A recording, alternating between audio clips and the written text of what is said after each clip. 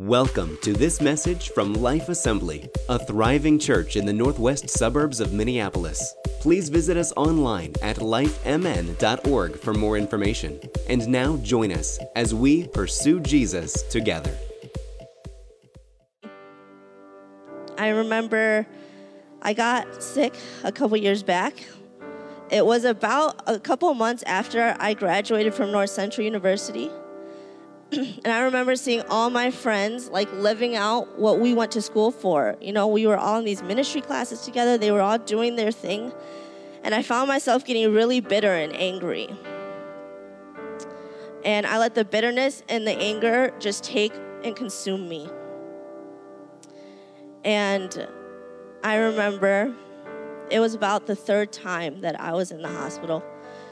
And I met this girl. Her name was Amelia. The most beautiful spirit of anyone I have ever met in my life. She was going through her own little situation, and we were getting treatment together. And to be honest, it was when I was really angry with the Lord. She annoyed me because she would come to me every single day because she found out I went to school to be a pastor, right? And I was like, should have never told you that. Because she came every single time we saw each other. That's all she talked to me about was Jesus, the Lord, how good he was, his healing, his joy. And I just remember being like, I know all this. Stop telling me. Just leave me alone. Just let me do my own thing. And a few weeks come to pass, and she hands me a letter. Unfortunately, she passed away. So the first line of the letter said, Bianca, if you're reading this, I passed away. But I wrote you this letter because I believe that God has something more for you. I didn't read the letter.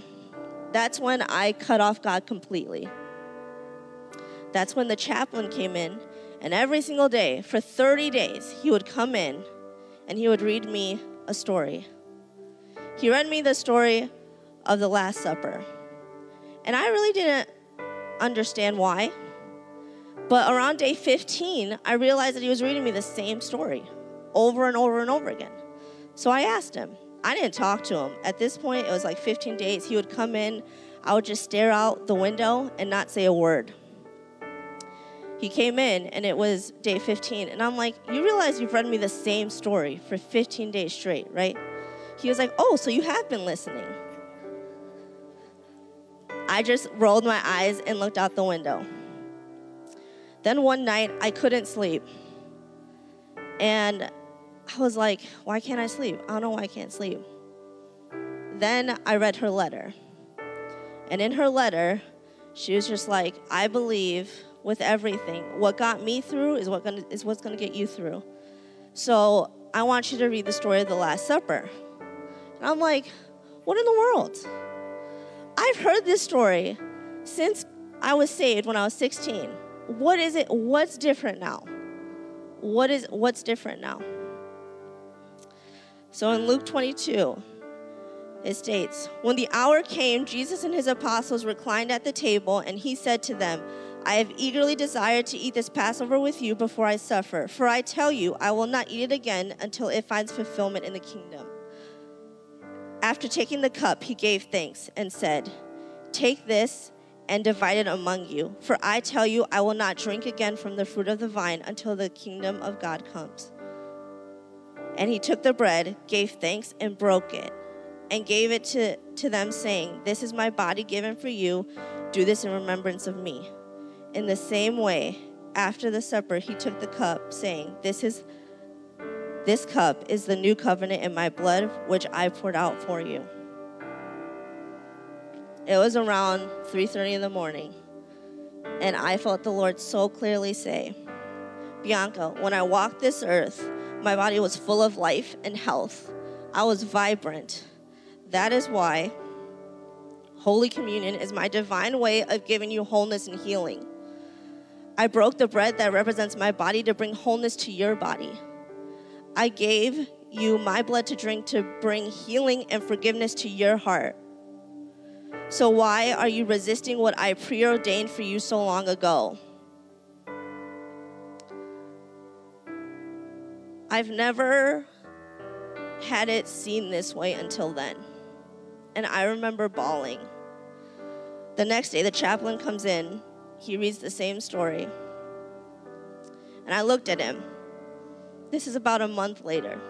I looked at him, and I was like, I have one question for you. Why are you reading me this story for 30 days straight? He said, I walked in day one and felt like this was a story that I had to read to you, so I was going to continue to read it until you responded. He was like, why are you asking? And I bawled, and I told him what the Lord did the night before. So then he was like, Bianca, you're ready to take communion. Can we partake in communion together? And that's why this is so special. So if you're in here, I don't know what you walked in with. You may be broken. You may be carrying some heavy burdens. Or you may be just, it's the best time of your life right now.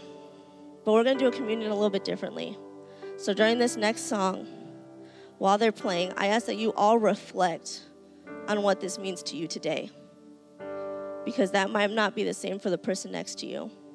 And when you're ready, you can come up, you can take communion, and I will come up and close this out. But I challenge you all to reflect on what this will mean to you today.